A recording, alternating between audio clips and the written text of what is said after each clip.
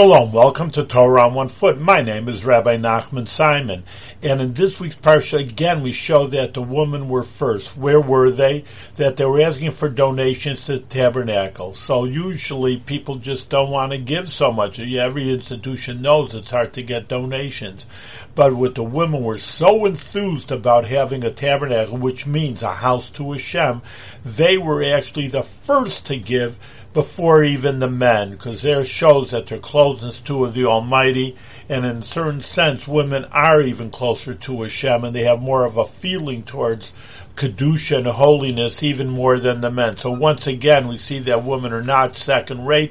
If anything, they are first-rate, or even before the men, because they have a closer feeling to holiness and to Hashem and to His Torah, and in this case, His tabernacle, the house of Hashem.